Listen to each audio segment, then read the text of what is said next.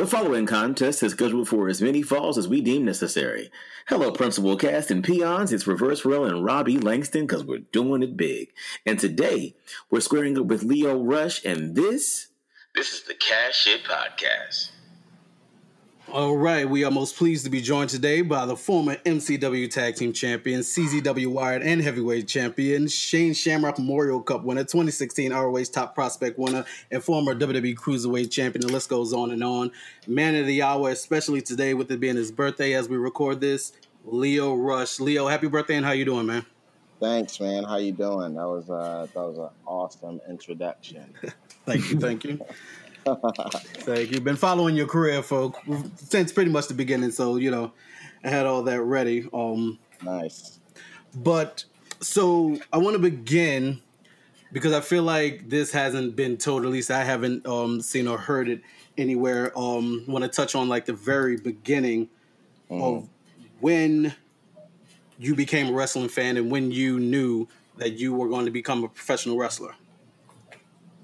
Yeah, man. So I decided that I wanted to be a professional wrestler when I was about like 10 or 12 years old. I was a fan ever since I was 5, but I just didn't know that becoming a professional wrestler was even a goal that could be accomplished. I didn't even know that was a thing. I don't know what I thought it was.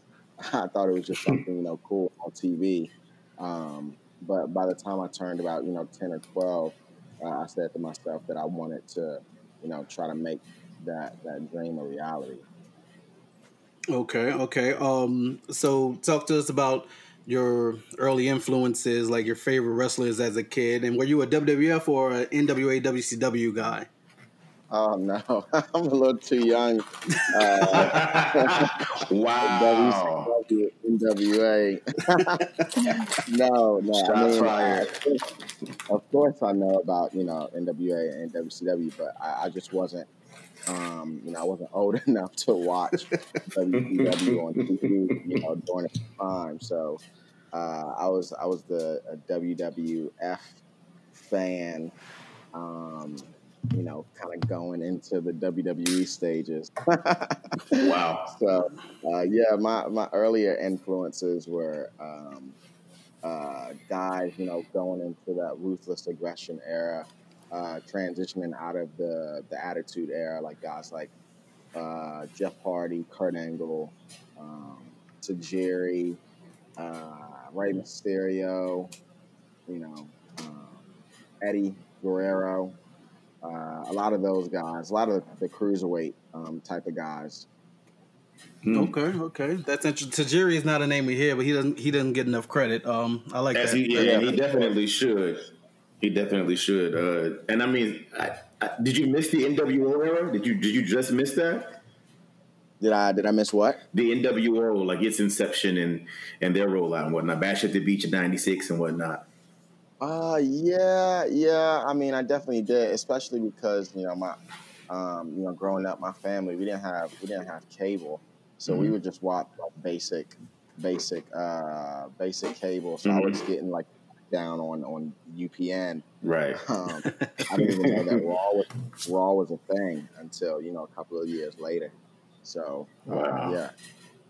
I guess we don't think about the generation gap to some degree, or like the viewing gap, and as well for the price of $9, the network is always there too. But it's one of those things I guess I don't think about because I've been watching it for so long. I always just assume that everybody has seen it and been around it that long, but it's interesting because it was really immersive back then too. Like my grandmother was who got me on, so. It's just interesting how the product has kind of evolved from that space too. But it's interesting. I never thought about that.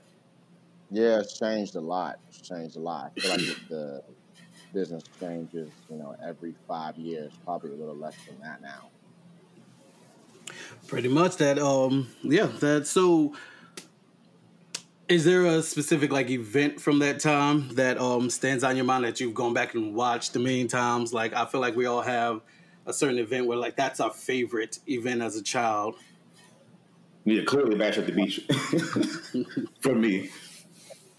I guess for me, uh, watching as far as watching on TV, I remember my first WrestleMania that my parents ordered for me was WrestleMania 21. I believe it was in Hollywood. Yep. Was that the Hollywood WrestleMania? Mm-hmm. And then I remember them ordering me ECW One Night Stand. That was pretty cool.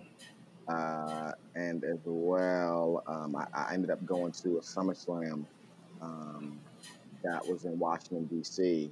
and the infamous ladder match between Rey Mysterio and Eddie Guerrero for the Mm. custody ladder. That was that would always be a good memory for me. Yeah, Okay. that's wild because Dominic is grown now. Dominic's in the ring now, so that's Yeah, crazy, full crazy, circle, super. right? Like that's crazy. And that was some of Eddie's best heel work. That was, it was actually hilarious. No, sure. So, what are some standout moments then at that point? So you were watching at a young age. You got into it around. I mean, honestly, like at one of the hallmarks at the end of the Attitude Era, going into the Ruthless Aggression era. To be honest, like some of the spotlight turned away in terms of like casual fans, but they started to really heat up in the ring, especially over on SmackDown. So, like, I guess around this time, like, it was still formative for you in regards to your love for the business. And then going forward and you going to the Indies, like, what are some standout moments for you in your career whenever you got to the Indies? You on the independent scene for me? Yeah. Oh, the ones that come to my mind just off the jump is everything that I did with Joey Janela. Mm. Just I feel like those matches and the moments that we had in those matches um, kind of like shook the wrestling world a little bit, like on Twitter and certain clips ended up like going viral and stuff like that. So uh, anything that I did with Joey Janela, I feel like were some personal favorite highlights for me. And then, of course, wrestling places like PWG and going overseas to OTT in Ireland and WXW in Germany and Rev Pro in England. A lot of the places where I never thought that I would end up being. Those are some of my favorite, moments from the independent scene. Okay, I'm glad you brought up the independent scene because I I myself, I know Rob is as well. We're big fans of entrances and entrance music. And, that lays the groundwork for a character. And one of my favorite entrances on the independent scene belonged to you. It was the Blackheart gimmick. How did that come about? Like, what inspired Blackheart Leo Rush and that whole entrance with Sierra's version of Painted Black, which is awesome. Like, everything about it was awesome to me. So how did that come about? Yeah, I feel like that Blackheart gimmick persona kind of came about in a time where like CZW was very weird at that time. The fans were getting a little more like hardcore and ruthless when it came to like new guys coming in. I remember DJ Hyde, he wanted to highlight the CZW Wired title in a way that it hasn't been before by bringing in, some cruiserweight guys and just really putting on some good matches. This was around the time where I was also doing some stuff with Ring of Honor, but I didn't really have a lot of like character development. So, I took it upon myself to, step outside of my comfort zone and try to, see if the CZW fan base would react to it or, uh, because there was nothing else, going on like that in CZW at the time. So there wasn't a lot of thought put into it. It was kind of just one of those situations where I threw things at the wall and see if it stuck, and you know it ended up sticking, and it didn't take that long. And it's crazy that people still bring the Blackheart gimmick up today because that was something so unexpected and something that I just never thought would make the waves that it made. Well, it definitely made waves. I still see it every now and then on Twitter. Like I see clips of it. There's the GIF of the towel coming off of your head in full gimmick with veins and everything on your face. It's a GIF I use actually a lot. So, and it's all over YouTube. I think that is a lot of people's favorite Leo Rush. Just judging from internet's response to it. Yeah, sure. Yeah, absolutely. You mentioned Ring of Honor, and we initially met in CZW. I forget what event it was. Mike Johnson introduced us. He and DJ Hot introduced us. But by the time you got to Ring of Honor, I had already been gone. But you were the ROH Top Prospect 2016 winner. How did that feel? I think that was your first major, correct me if I'm wrong, major moment to where people had to take notice that you were a thing. Yeah, for sure. That was definitely the biggest moment that I had and biggest opportunity that I had on the independent scene, during that time. And that was huge. That was huge for me. I feel like that was the first time that people started to, recognize the name Leo Rush, and me being featured in some, crazy matches, so early on in my Ring of Honor career with like Jay Lethal.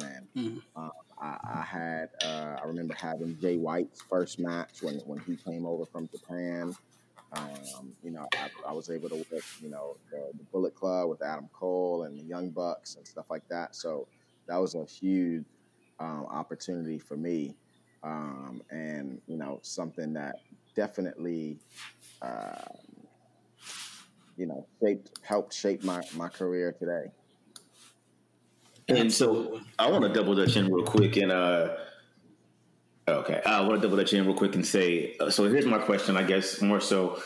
But Terrell will tell you, Monty will reverse Real will tell you that we love wrestling. We do this on a regular basis, like in our group chats and whatnot. And we always talk about like character development and how wrestling is that one particular space that people will readily allow anything to happen. We'll suspend belief, we'll suspend reality just for the sake of this particular niche of entertainment.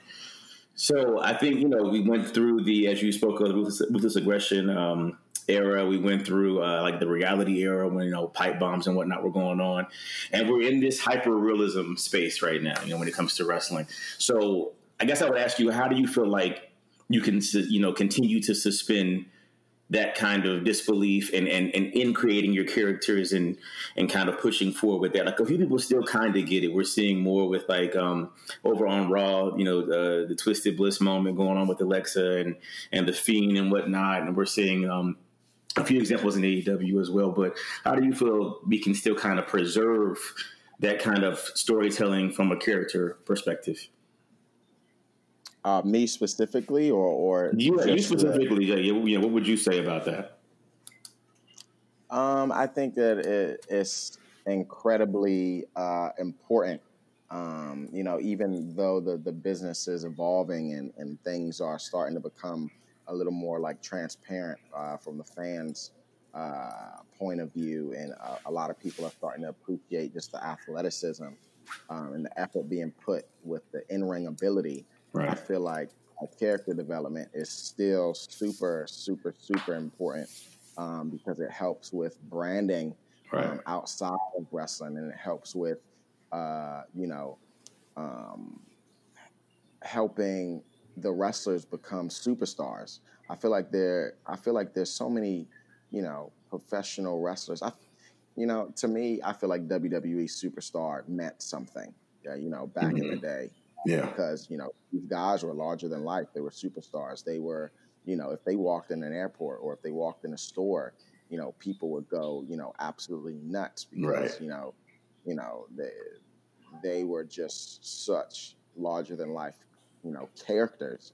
But, now you got guys, walking in the stores or, passing by fans, and it's like, oh yeah, I loved your match the other day. What was that move you did? Like, nobody's starstruck anymore. People just, people just want to, say, oh, you had a good match.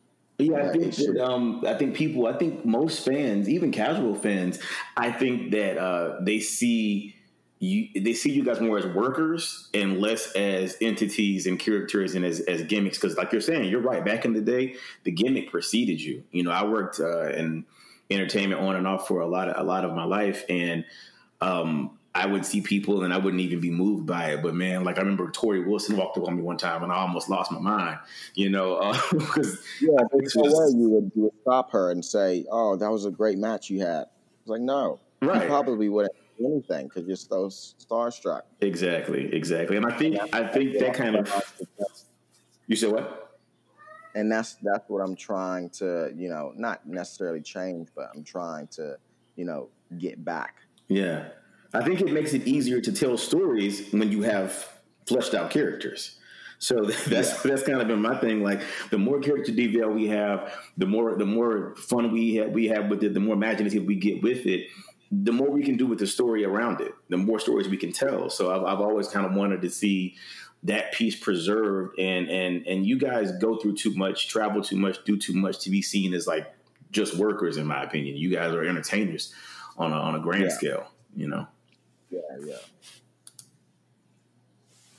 All right. Well, I think a lot of that has to do with the level of, let's say, I think social media has a lot to do with that because there's a lot more access now. You know what I'm saying?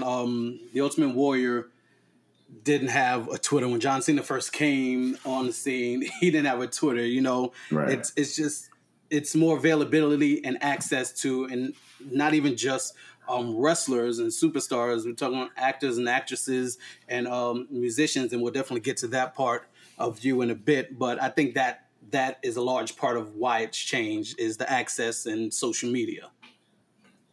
Yeah, for sure. I feel like people just don't know how to use social media. It hasn't changed for me, but I know a lot of people, you know, it, like I just think it goes back to me saying that, you know, branding and character development is just such an important thing in this day and age with, social media being a thing. And I see a lot of, wrestlers not necessarily taking advantage of their social media platforms, and having that self branding, in order to, capitalize on them being on TV. Um, I see a lot of, people just post, wrestling clips of their matches, and not do promos, and that's always been like a huge thing for me. Yeah, I Well, we totally have that in agree. common. Yeah. Yeah, I feel like it's another avenue to continue to flesh out what your space is, what your gimmick is. But I guess if you're not really too sure on what that is, then that probably is some of the dilemma. Like I can see where, like, if I don't know where my, what my lane is, it's really hard for me to kind of brand that going forward. So all I'm going to do is like brand this extended version of my regular personality, and hopefully that gets over. But you got to turn a corner somewhere, and I think someone that used that brilliantly in the last year or so was probably Becky Lynch, because it made you want to see the Twitter version of her in the ring. So like Exactly. that was a brilliant usage of that medium. Yeah, exactly. That's what I'm talking about. Of um, you know, taking advantage fully of, social media and the platform that you have, and converting what you're doing on TV to social media, and then bringing what you're doing on social media to TV. Totally agree. Absolutely. Absolutely. It was just announced, I might be stepping over here, that you are going to be part of the New Japan Super J Cup. That is awesome. And like tell us about the feeling when you got the call or whatever it was to be a part of this, because that's pretty damn big. Yeah, it's a huge opportunity that I'm extremely excited for. I personally feel like this is the biggest opportunity that I've had in my wrestling career so far. Um, in my eyes, even bigger than my WWE opportunity, just because this tournament is such a prestige and legendary tournament, and this is where you put your skills to the test. Up against seven other of the best kind of cruiserweights in the world. And the fact that there's only 8 people in this tournament every year is incredible. And I think that speaks volumes. And it just shows you how talented each and every single last one of the people are in this tournament. So I'm definitely ready. This is something that I've been wanting to do since I was, um, you know, not necessarily New Japan since I was little, but when I was 18, 19 years old, I would always look up, New Japan clips and watch New Japan Pro Wrestling matches and stuff like that. And you know, this was just as big of a goal for me as getting signed to the WWE. So this is a huge for me. Yeah, Absolutely. yeah, it's amazing, and my question then is like, beyond you being in the ring and being an amazing worker, which we know you to be, what other impression do you want to leave on that viewing audience, so people that are going to see this, live there in that moment, or years from now, like for the next Leo Rush, like what do you want to leave in that ring for that viewer? Just to show them, that even at 6 years in the wrestling industry and doing uh, you know, what I've accomplished in wrestling so far, that I'm still hungry. I'm still hungry like I haven't accomplished anything yet. I'm still hungry to the point where I want to continue to make a name for myself. I feel like even though I've been to WWE and I've done so many things there, as well as the independent scene, that it's not enough. And I'm willing to put in the work to prove to everybody um, in the States and in Japan that I'm one of the best, if not the best, cruiserweight in the world. I'm ready. All right.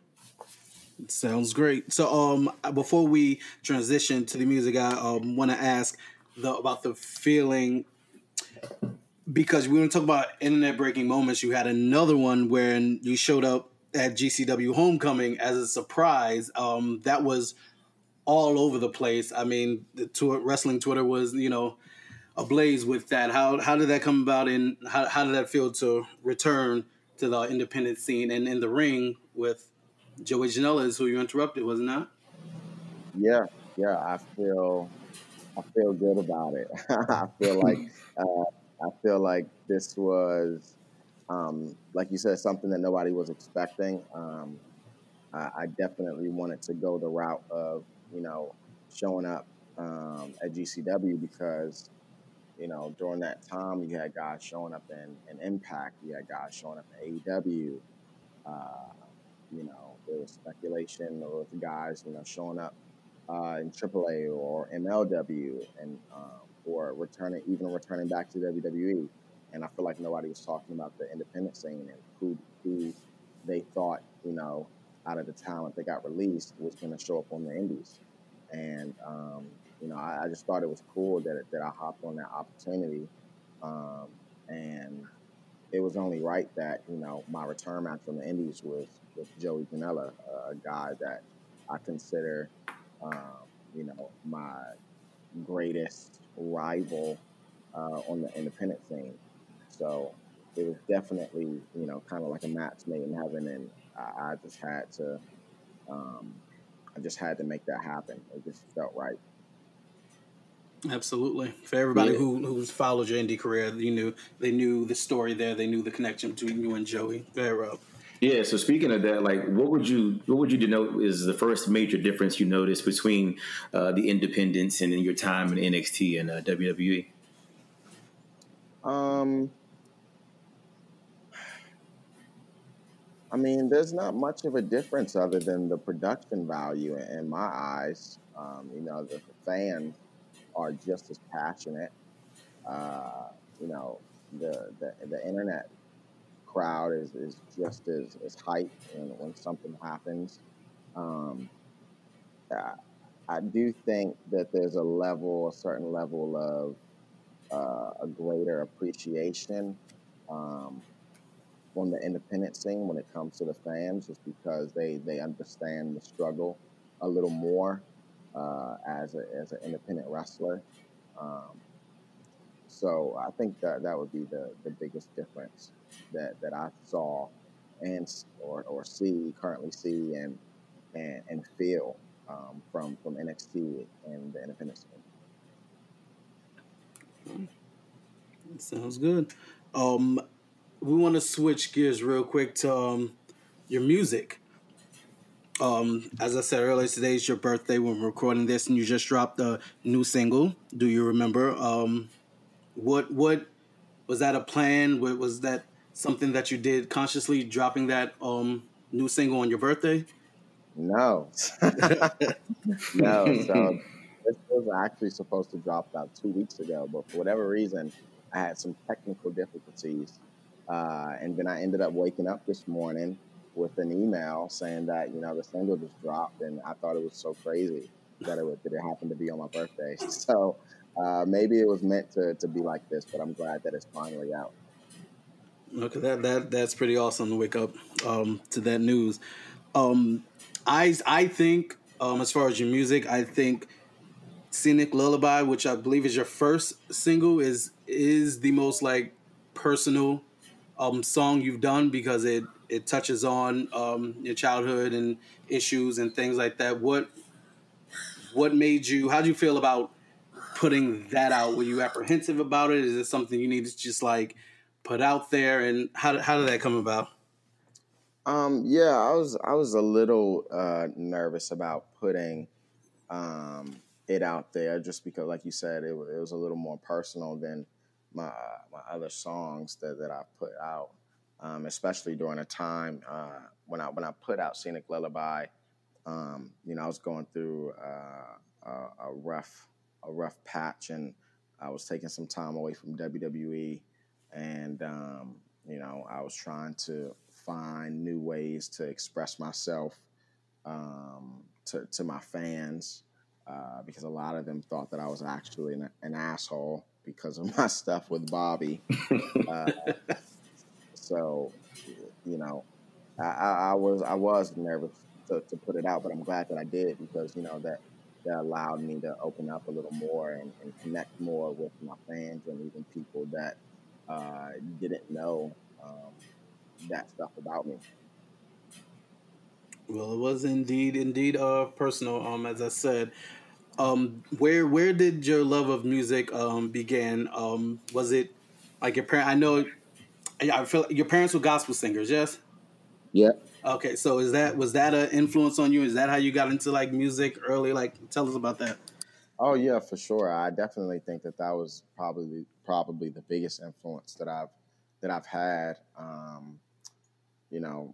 Growing up, and my dad's studio was right underneath my bedroom, and he was always super busy all the time. So I would just hear sessions pumping through my vents every single day, all throughout the night. And at the time I didn't know that it would eventually lead into this, being young and just listening to music that just wouldn't stop. It was annoying. So I didn't realize that it was subconsciously uh, growing this love that I had for music. But my parents were definitely a huge influence on me, as far as wanting to be a part of the music industry. Okay, sounds good. So I'm gonna take a step back, and I want to know, because I think a lot of times we forget people who are entertainers are also people still. So was it important for you to kind of correct public perception, or were you not bothered by it, to some degree? I wasn't bothered by it at first, but I saw how serious it was affecting my day to day emotions and my overall mood, and it was just starting to get a bit much, just because I feel like my work in WWE was starting to transition into my real life, because like I said, like I feel like I just played my role, or at least I tried to play my role to the best of my ability, and to make myself actually hated by fans. And it just started to kind of bleed into my actual life, and something needed to be done about it. Yeah, because it was just getting a little too much to handle, especially when I tried to do things outside of wrestling, and I wouldn't get that support, or I wouldn't get people to buy into what I was doing. People couldn't separate the wrestler from the actual person. Yeah, I can see that. Does that make you? I mean, I guess it shouldn't, but does that make you leery of being a heel at times? Because you play a good heel, and I can see probably growing up adjacent to the church, the gift of gab came through, and you were brilliant on the mic as Bobby Lashley's mouthpiece. Does that make you a little apprehensive? Because some people prefer to be able to do that and to dig into that type of a character. I don't know if that would maybe cause some reservations, I guess. No, I love it. Good. Yeah, I love being a heel a lot more than I like being a face. But the difference now is that fans have already seen me open up, and they know that I'm not actually like that. At first, I was a little nervous about it, but now I'm not. Like example, like this past weekend, I tried to be a heel in my GCW match with Blake Christian, and people were just laughing at me. So, it's all good now.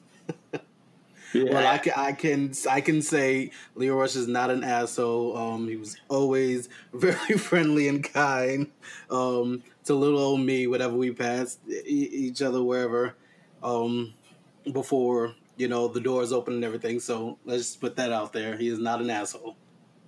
I do feel like though, like that space does give you and back to the whole character development piece. I feel like it gives you such an expansive and aggregate space to be this thing that is clearly not real sometimes, which speaks to the old school character development. Because you wouldn't see the Undertaker out somewhere in Kmart and think he was actually the Undertaker. You know better, because there's that separation. Even though he's still larger than life, you still understand that the majority of that character still stays on the screen. And so I would think that would be even more reason to have something a little bit off kilter, something a little bit larger than life, so that people kind of would a little bit be, separated to a little bit easier than they do. Yeah. Exactly. Yeah, like Goldust. If you're Goldust, no one thinks you sliding down the aisles of Home Depot, rubbing yourself. Hopefully not, because that's an offense and a charge. But yeah, I think when you take it there, it makes it a little bit more easier to delineate between the two. No, for sure. No, you're absolutely right. Then go ahead, Monty. No, go ahead, because I was gonna wrap up. Go ahead and get in what you needed. I was going to ask one last fan question. Then I was going to marry the two things together, since music is a passion, wrestling is a passion. What is, and this is going to sound really, really crazy, but what are some of your favorite theme songs? Doesn't matter the era. What is just a theme song that just knocks for you? I was talking earlier to Terrell, and was just saying, Gangrel's Brood intro, to this day, 20-something years later, that thing still knocks. I was like, what are some of your favorites? I used to love listening to Taz's theme song, and Test. Okay, I gotta revisit Test. I gotta go pull that one back up. Yeah, listen to Test. His last theme song, his ECW theme song. Well, very interesting. Yeah, I used to love those. Yeah, I'm also a fan of Taz's WWF theme. I gotta say that one was definitely on play. Yeah. As soon as you heard the heart monitor go off. Yeah, that was dope. That's one of those that hits and you immediately you're gassed because you know who's coming. You're immediately oh wait, this is about to be a problem. Yeah. All right. Well, before we let you go, and we really appreciate you spending some time with us. We thank you. We want to do a little bit of word association. Okay. So I have just a couple of things. Nothing crazy. Don't worry. All right. I'll just spit something at you, and whatever comes to your mind, whatever you feel about that. First one is MCW. Home. I would have bet that's what you would have said. Actually, CZW. Violent. Joey Janela. Crazy. Okay, and this one coming up. This is how you're gonna find out where your true friends are if they know what I mean. Li Green. Oof. Oof. That's what I have to. Yeah. I don't. For those Yeah. who don't know, Li Green was Leo Rush's first name. Yeah. Great cringe. Cruiserweight. I would have to say Rey Mysterio. Okay. Bobby Lashley. My man. WWE. Shit.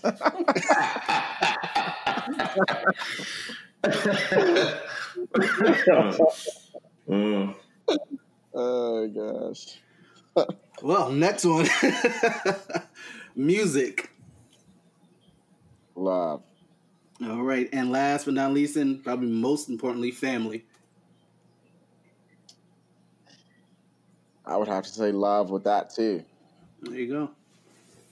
All right. Well, tell the people where they can follow you on social media, where they can find your music and listen to it. Just give us all that info. Yes, sir. For the people listening, you can follow me on all of my social media accounts. That is TikTok, Twitter, Instagram at the Lionel Green. You can find all of my music. Head on over to musicbyleo.com. You can also find merchandise that consists of t-shirts, 8x10s, some homemade hand-rolled incense made by my wife. And yeah, all of my music is on Spotify, iTunes, Apple Music, anything that is available for streaming purposes and downloading. So yeah, I'm all over the place right now. So are we. All right, well, Leo. Again, greatly appreciate this time. Happy birthday. I hope you enjoy it. Safe travels as well, man. Yes, sir. All right, and kick ass in New Japan Super Cup, bro. Thank you. Thank you, guys. All right, man. All right, take care.